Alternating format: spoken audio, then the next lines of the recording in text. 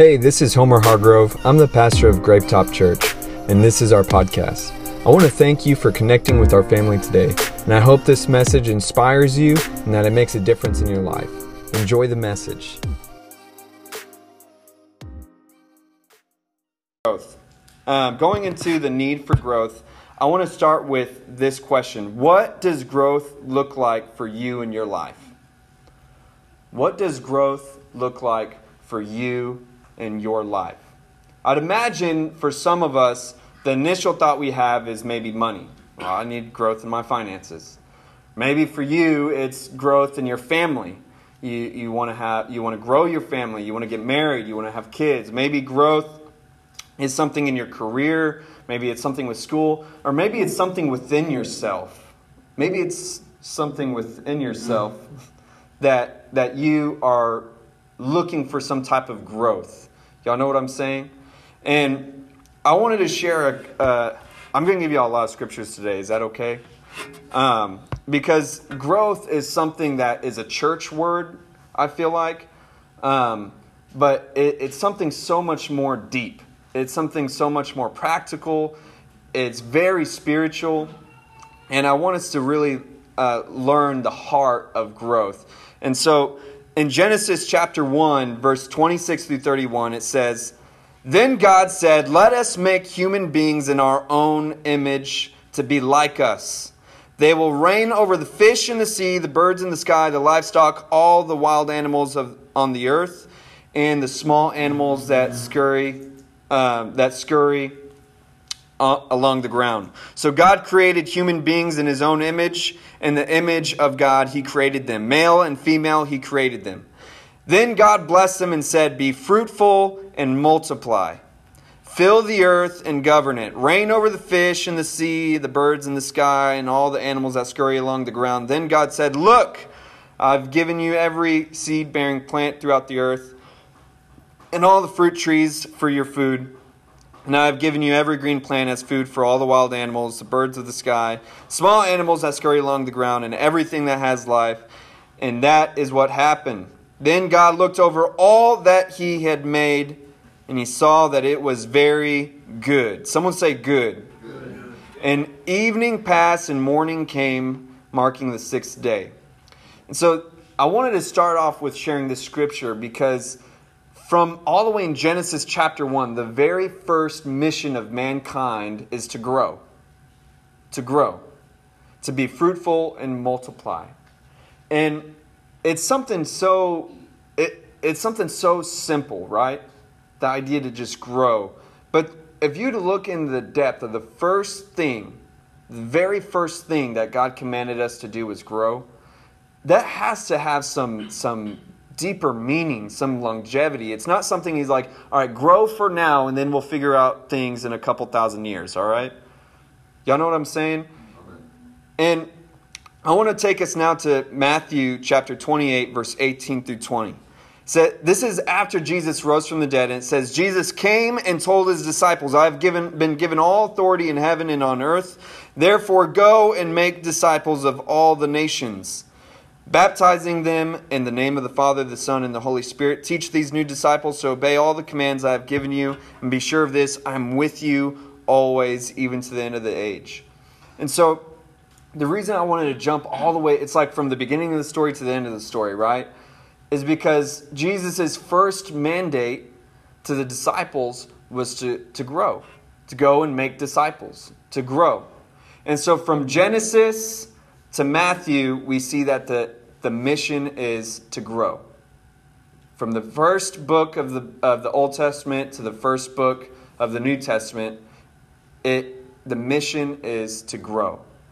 And to just really hit the nail into the coffin, the last nail in the coffin, let's look at John chapter 15, verse 1 through 8.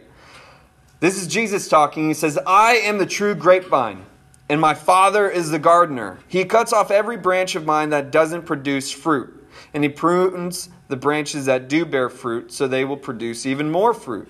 You have already been pruned and purified by the message I have given to you. Remain in me, and I will remain in you. For a branch cannot produce fruit if it is severed from the vine. And you cannot be fruitful unless you remain in me. Yes, I am the vine, and you are the branches. Those who remain in me, and I in them, will produce much fruit. For apart from me, you can do nothing. Anyone who does not remain in me is thrown away like useless branch and withers. Such branches are gathered into a pile to be burned. But if you remain in me, and my words remain in you, you may ask for anything you want, and it will be granted. When you produce much fruit, you are my true disciples. This brings great glory to my Father. So, what we are seeing consistently in Scripture is that the idea of growth, the idea of fruitfulness, is a mission given to us by God. Y'all feel that? Y'all see that in Scripture? And he goes as far to say that if you bear much fruit, this will be a sign that you are my true disciples. And I love how this verse ends. It says, this brings great glory to my Father. And so when we're talking about, you notice that it's almost vague what fruit is. I mean, there's the Christian sense of fruit being salvation. If you bring others to Christ, then that's fruitfulness. But there's also fruitfulness in our lifestyle. There's fruitfulness in our worship of God, our discipline, the way that we live for God here in this world. There's so many different aspects of fruitfulness. But one thing that I catch from these scriptures is that every avenue in our lives is an area that we are able to give glory to God in. Every area. Whether it's being single or whether it's being married, whether it's having kids, having no kids, whether it's in your job, in your work, in your school, whether it's just at home by yourself, what you do by yourself when no one's around, what you do in public, how you talk to people, how you talk about people. Y'all see how every aspect of our lives is an opportunity to give God glory? And when it talks about this fruitfulness, God consistently mandates us to be fruitful and grow as people on earth. And fruitfulness is the seen product of what is unseen, isn't it? And the planting, the roots growing, and the watering, these are all the things that seem like tedious tasks. You know, when we moved into our new house, I was telling all my family, like, I'm going to make a garden. I still haven't made it yet. I've just been busy. But my heart and my mission is like, I'm going to make my own jalapenos. I'm going to make my own tomatoes. I'm going to make all my own stuff because it will taste so much sweeter just coming from my own hands. You know what I'm saying? And I'll probably be making salsa for everybody. Just like, hey, do you like that salsa? Yeah, I grew that. I grew all those things. Spit it out. And one thing that as I was doing all my research of how to, because that's what I have to do because I've never been able to keep anything alive. Besides that one plant in our house has been working out. But it's like I've not really been successful at growing things before. And so I was doing my research, and there is so many tedious things that you have to do for a plant to live. And what's most interesting, to even grow a big plant, I don't know what a big plant would be, but if you want to grow a tree, what's suggested is to start with the smallest little thing of soil. It's like the size of an ice tray. Or you can maybe use like a little, 6-ounce cup. But it says to start the seed in the smallest little container. That way you can take that much better care of it right then, so that when it grows, you'll be able to plant it into a bigger pot, and then a bigger pot, and then eventually the ground. But what's most interesting is that no matter how big the plant is, you start with the smallest little ice cube of soil. And I feel like for all of us, we have a desire for growth in some way. We have a desire for growth in one way or another. And you have your own desires, you have your own dreams, your own passions, and everyone's desire looks different than somebody else's. And yet they all look the same. And we have so many people start chasing those dreams and that growth. And how many of you guys have maybe started and you found out that it has not been really, it hasn't panned out like you expected? It's been a lot more difficult than you originally thought. The beginning stages are almost something that you hate, and it's enough to make most people quit. That's why for small businesses, I think it's like, 80% of them fail?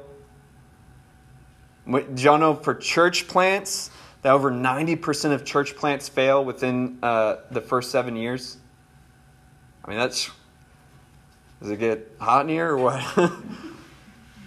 And it's because the beginning stages are so incredibly difficult that it's enough to just throw your hands up and say, never mind.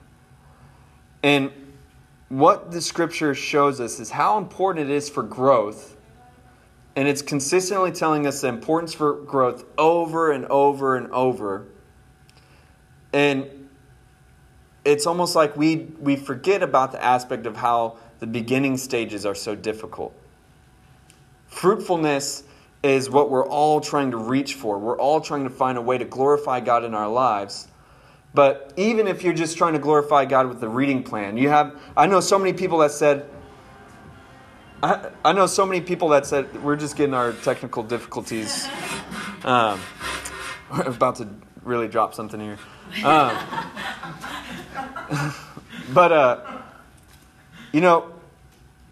know so many people that haven't been reading the Bible for so long, and all of a sudden they get a burst of energy and they're like, I'm going to read the whole Bible in a month. I'm going to read the whole thing in a month. And I've done that before, and it's incredibly hard. It takes 4 hours a day to be able to read that 40 chapters a day. Did y'all know that? And so when people say, like, hey, why don't you just start with like a daily devotional that takes 10 minutes? No, I need to get through the whole Bible. And so many people have the idea, I want to read this thing. I desire to know what it says. And they want the fruit right away. But so many times we start it and you're like, man, that's a lot harder than I expected. And so we just pull out the seed and say, oh, never mind.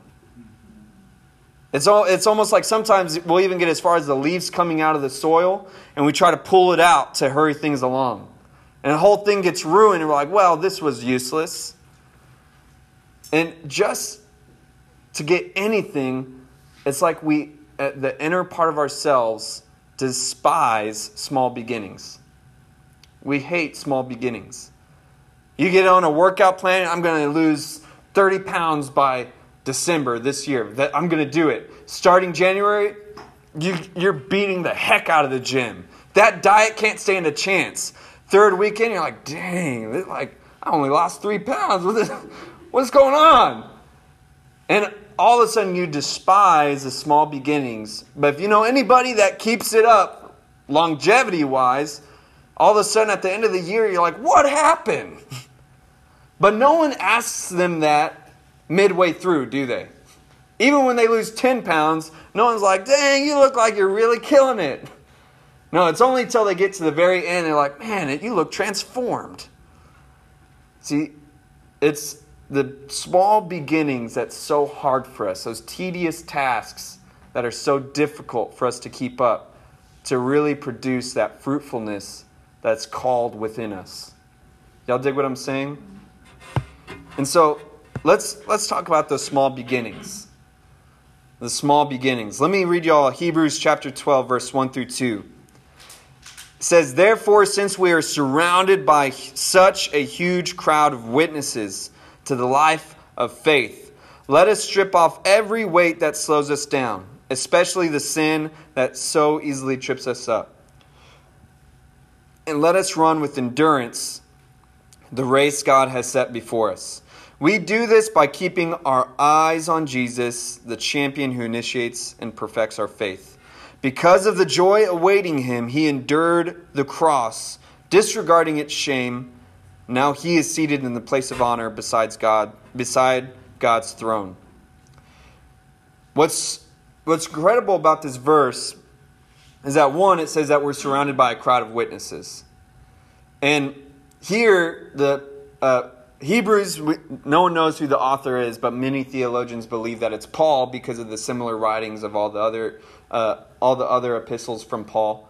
But here the author is saying we're surrounded by a huge crowd of witnesses, and it's two kinds of witnesses: the ones here on earth and the ones in heaven above. The Bible says that angels literally watch us in amazement because we glorify God and we search for God even though we do not see Him. That we literally worship God while on an earth that's filled with misery, that's filled with pain and agony. And so the angels are blown away because the devil couldn't even do that when he was in the perfect world of heaven.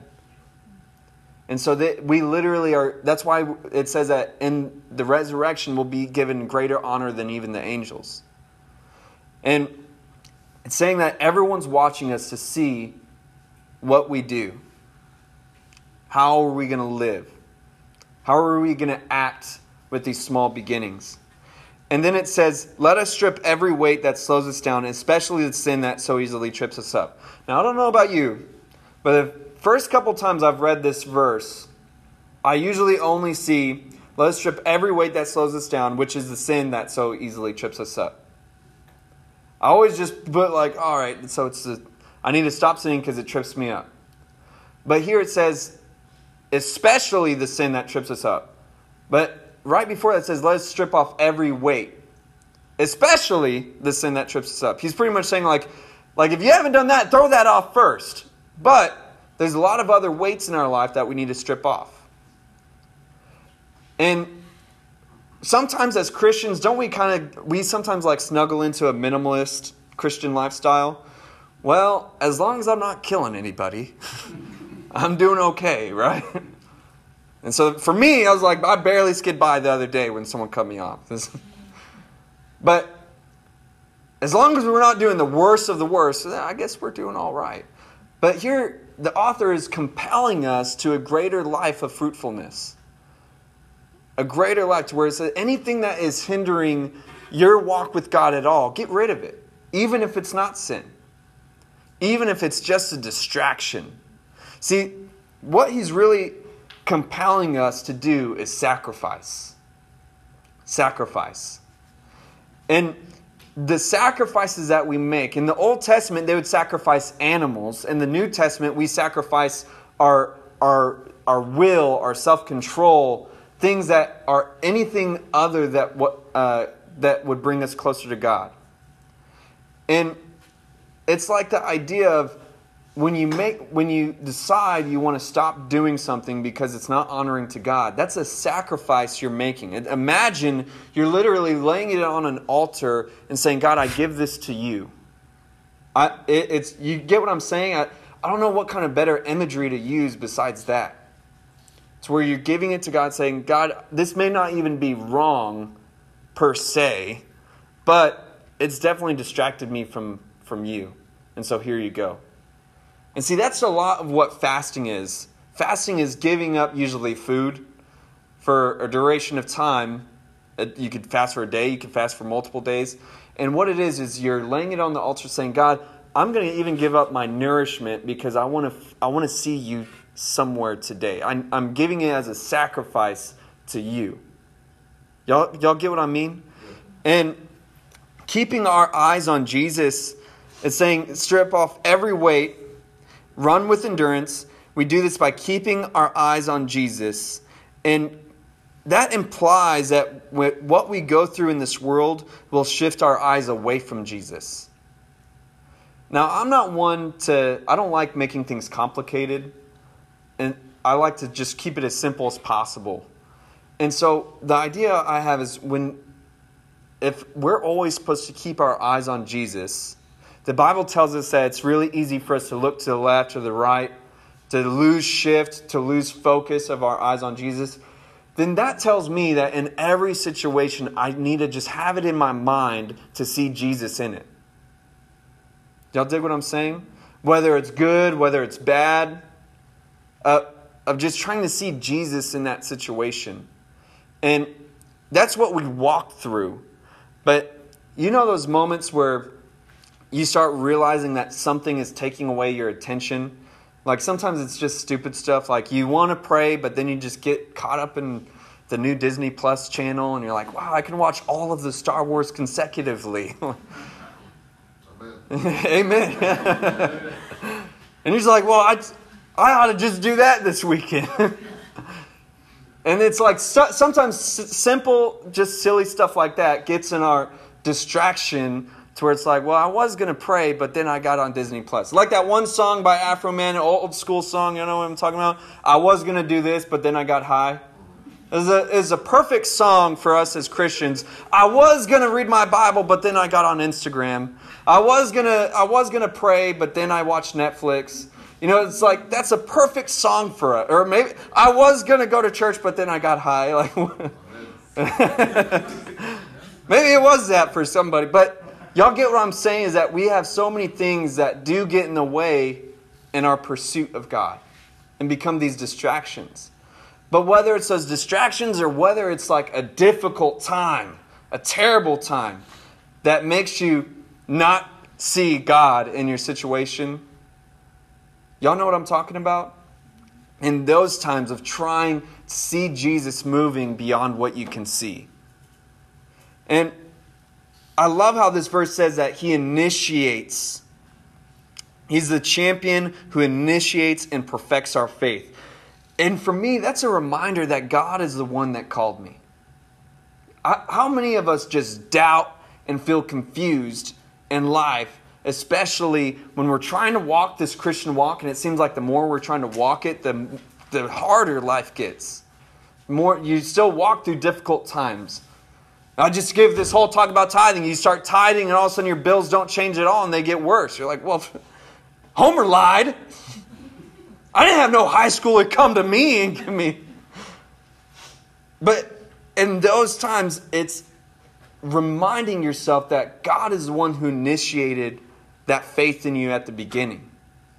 That wasn't just you being vulnerable. It wasn't you being gullible at that moment and you just agreed to something on a whim. But that beginning moment was something that was real and it was really God speaking to you. The devil always tries to make us doubt what God said to us at the beginning. All the way back to the garden. He asked Eve, did God really say that? That's how the devil just always tries to make us doubt the beginning. Because he knows how difficult the beginning is. That if he's going to get us distracted, it's going to be at the beginning. And so reminding yourself that it was God who initiated it. And that it wasn't on your own. And that God isn't, that it may be taking a lot of sacrifice from you, but that God is the one who initiated the sacrifice in the beginning too. It was Jesus who was willing to sacrifice. And so when He calls us to sacrifice, it's not just a blind sacrifice where He says, well, if you really love me, you do that. That's not how God works. But that He's initiating it and He's calling you to that next level because it's perfecting your faith. It's taking you to something better than what you're at right now. And He knows that it's going to be difficult to sacrifice, but that it's worth it. And if we can get that in our head, that we can let God assist us during that sacrificial moment. Just like when Abraham was ready to sacrifice his son, Isaac, it said that God provided a ram. See, He will assist us when we just are willing to make those sacrifices. Y'all feel what I'm saying? And enduring the cross is an example for us to follow.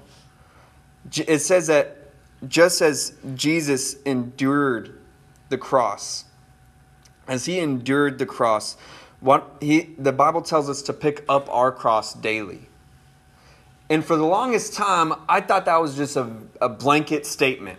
Like, pick up your cross daily because living as a Christian sucks. Like, you can't sin or do this or that, so it's just a cross that you have to carry. But the longer I've been a Christian, the more enjoyable it is. Especially at the beginning, when you first give your life to Christ, you feel amazing. That's why I quit all the drugs that I was doing, because of how amazing it was. It wasn't a cross that I was bearing. It wasn't sacrifice. I found something so much better. Amen. And so when it says take up your cross daily, what it is a sacrificial moment. And I want you to think about, what is your cross right now? And I think that the crosses that we have in life change at different moments. Like for my wife, her cross right now is actually our kids.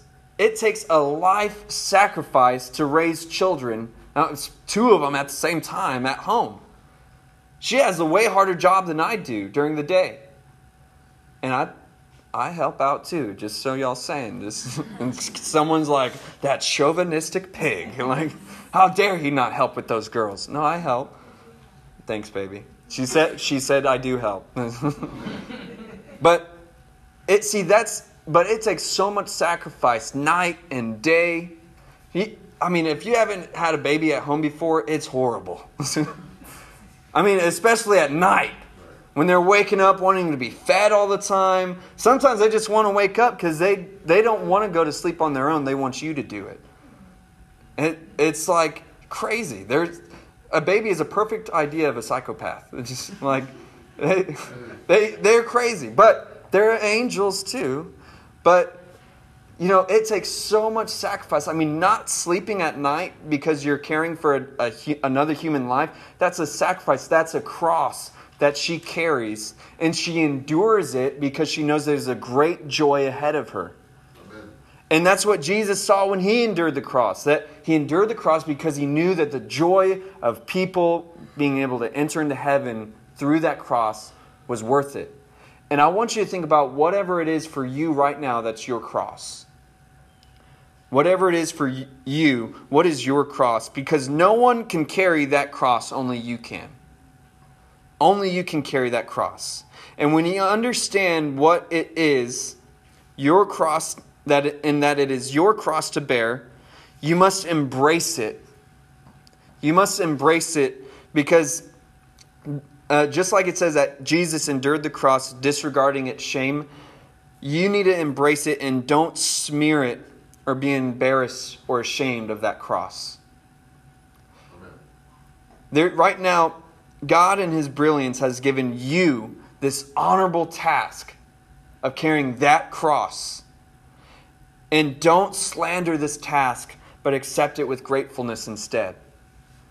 Even though it feels embarrassing to carry that cross. Sometimes it feels even shameful to carry that cross. And others may see you carrying that cross and they have all their opinions about how you're doing it wrong. Don't they? Yep. And no matter what anyone says about your cross that you're bearing, you got to know that that's what God has called you to do. And that it doesn't matter what anybody else is suggesting or trying to give you advice of. You know that that is your cross and that you got to bear it.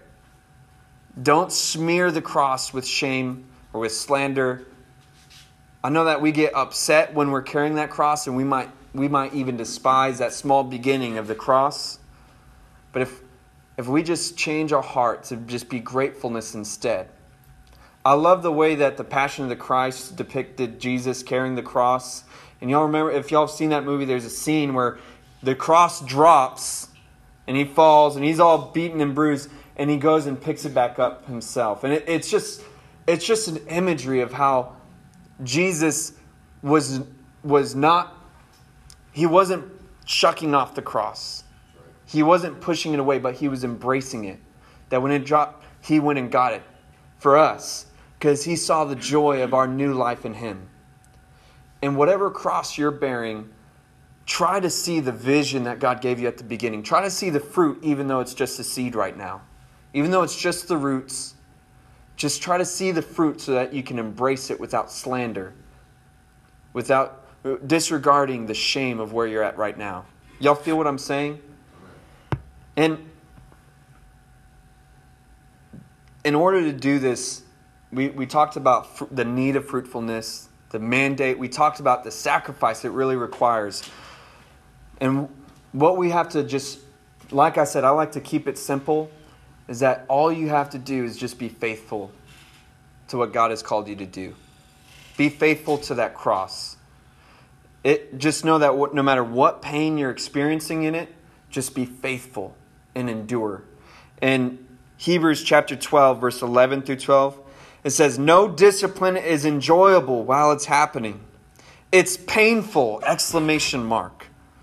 "But afterward, there will be a peaceful harvest of right living for those who are trained in this way. So take a new grip with your tired hands and strengthen your weak knees." Realizing that difficult times are disciplining you to be able to rise to a new level of better living, it doesn't change the fact that it is painful. It's like when you know that God has called you to that cross, it doesn't change the fact that it's incredibly painful. But what it does do, if you accept that and believe it and just own it, is it at least takes away all of the doubt and confusion that you have along the way. It's one thing to endure the cross, but another thing to the whole walk to the crucifixion of thinking to yourself, is this really the right thing? Is this really what I'm supposed to be doing? And every step you take is going to be multiplied because you're constantly doubting if this is what you really need to do. But just commit to it and it'll make that walk so much easier. You won't be having to think about what if, or is this true? Is this really God telling me this? Just commit to it and walk and be faithful. Y'all feel what I'm saying? And it may not change the pain, but it's so much easier to walk. If you remain faithful, there is a peaceful harvest waiting for you. This pain won't last forever. And you must look at it as a training rather than just a terrible time. It makes me think about our church. For me, Gravetop Church is my cross to bear. That's what God has called me to do. And I love this church more than any other church. If I had to choose between this church and any other church, and there's like a bomb situation, I would choose this church. It doesn't matter, hands down. I wouldn't even have to think about it. But there's also been incredible amount of pain and difficulty in starting this church. And there's been so many moments where for myself, I've despised the small beginnings. But even in these verses, I'm sharing you guys what God has spoke to me. I'm not just making something up that like, this is what they can handle today. This is something from my soul.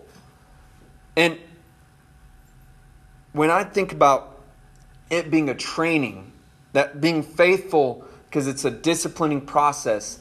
When I think about the first year that we moved here, and I was just so stupid and gullible, and God knew that. And all I knew was that God told us to show up here and to do it. And we did. And I know now, just in the 3 years that we've been here, I've grown in my character tremendously, in my leadership skills tremendously. I found out that I didn't even really know what being a pastor was the first year that I was here. I was like, you actually care? You have to care about people's lives? What? I didn't know all the different aspects of being a pastor. And I realized very quickly after that first year, just after the first year being here, that if we had 70 people show up, I wouldn't have known what to do with them. I was not ready to handle for that kind of growth. The discipline that God has taken me to has prepared me for a different amount of people, a different quality of people. Y'all dig what I'm saying? And that's what that disciplining process does in our lives, where the Bible says it's literally training you to be able to handle something in the future. It's on-the-job experience in our lives. And if we look at it this way, then that means whenever you're having a really difficult time, that means because God is doing an accelerated growth in your life. That there's something greater that you're going to walk into. Amen. Y'all feel what I'm saying? And the Bible is saying this verse is saying to take a new grip. And so what I'm taking that as is that we really need to get a new mindset of what we're going through. Because there's moments where you're going through just a really poopy situation, really, really cruddy. And there's a moment where you're just that negative Nancy, you're Negatron. And you're just, man, this has been so difficult. Every time someone asks you about it, I hate it, and it's just bad, bad, bad. And this verse is telling us, take a new grip, take a new mindset, and pick yourself up, dust off, said, this is my training. This is my boot camp that I'm going through. And I'm learning something for the future. And have that more positive outlook on the situation you're going through. And some of us, maybe we're the ones that we picked up that cross that wasn't ours, and now we're having to walk additional miles, right? We did something ourselves, but I'm talking about taking a new grip, saying that all of that was to prepare me for now. Everything that I went through, even if I did make mistakes, God is using that as preparation for me now into the future. That's my new grip. And I'm going to strengthen my weak knees, and I'm going to stand through this training and endure through it. I'm going to just stand, and I don't know what else to do but besides just be faithful to what this is right now. Y'all dig what I'm saying? And you just got to stick to that. And so I want us to all close our eyes and bow our heads for a second. And I know that there are some of you right now where you have been filled with doubt. You've been so confused about what you're going through, and you've just been asking God, just tell me something. Just tell me something. Help me to know that this is what I'm supposed to do. Give me some guidance. And if that's you right now, and you've just been begging God to tell you something, with every eye closed and head bowed, I want you to just raise your hand. I see your hands. So God, right now I ask that you speak to your people. These people that rose their hand, give them the direction that they've been asking for. Even through this message, Lord, I know that you were speaking directly to their hearts. And you were compelling them to faithfulness. And I feel like those of y'all who raised your hand, that's the word for you right now is faithfulness. Just stick to it. And now, for all of us again, if you're here, and maybe the moment for you is that moment of realization of making God a part of your life again. Of making Jesus something real in your life. Not just a practice, not just a religion, but really having a moment where you have a lifestyle with Christ, a relationship with God. And if that's you here today and you want to do that, with every eye closed and head bowed, I want you to raise your hand. Amen. And so if that was you, if you rose your hand, or if you wanted to, I want you to just pray this prayer with me. And if you've already done this, I want you to pray it too, just as a recommitment to your faith in Christ. And the reason I want you to pray this is because in the book of Romans, it says that if you simply believe in your heart and confess with your mouth that Jesus rose from the dead, that surely you shall be saved. And there's so many different explanations of what we're saved from. One is being saved from hell. It's a big one. But Jesus is so much bigger than hell insurance. It's being saved from the agony of this world. To where, while the angels in heaven couldn't even worship God alone, in a perfect world, this presence of God, this relationship with Him is so pure and so good that we are able to endure agony and be saved from agony of this world through this relationship in Him. This is something so special. And the reason that it goes into believing in your heart and confessing with your mouth is because it starts with a conversation. So many times we go through years of our lives without talking to God. We know that He's there, but it's like we can't bring ourselves to really talk to Him.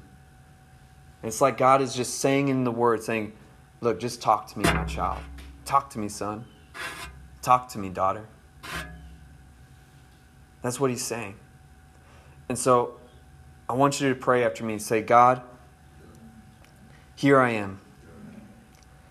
I want to know you, the real you, not what others have told me about you. Jesus, enter in my heart. Fill me with your Holy Spirit. Wash me with your blood. You died on the cross for me. I know that you died for the world, but today I realize you died for me. So be the Lord of my life and the Savior to my soul, because I know and I believe that you rose from the dead. Help me to take up my cross, whatever that is, and to follow you. In Jesus' name, amen. I hope you enjoyed the message today. If you did, there's a couple things that you could do to connect. First is to subscribe to our show so that the most recent episode will always be in your feed, ready when you are. And second is, if this ministry has impacted you and you'd like to help us continue to reach others, you can click the link in the description or visit our website, gravetop.com, and you can give now. I'll see you next time on the Gravetop Church podcast.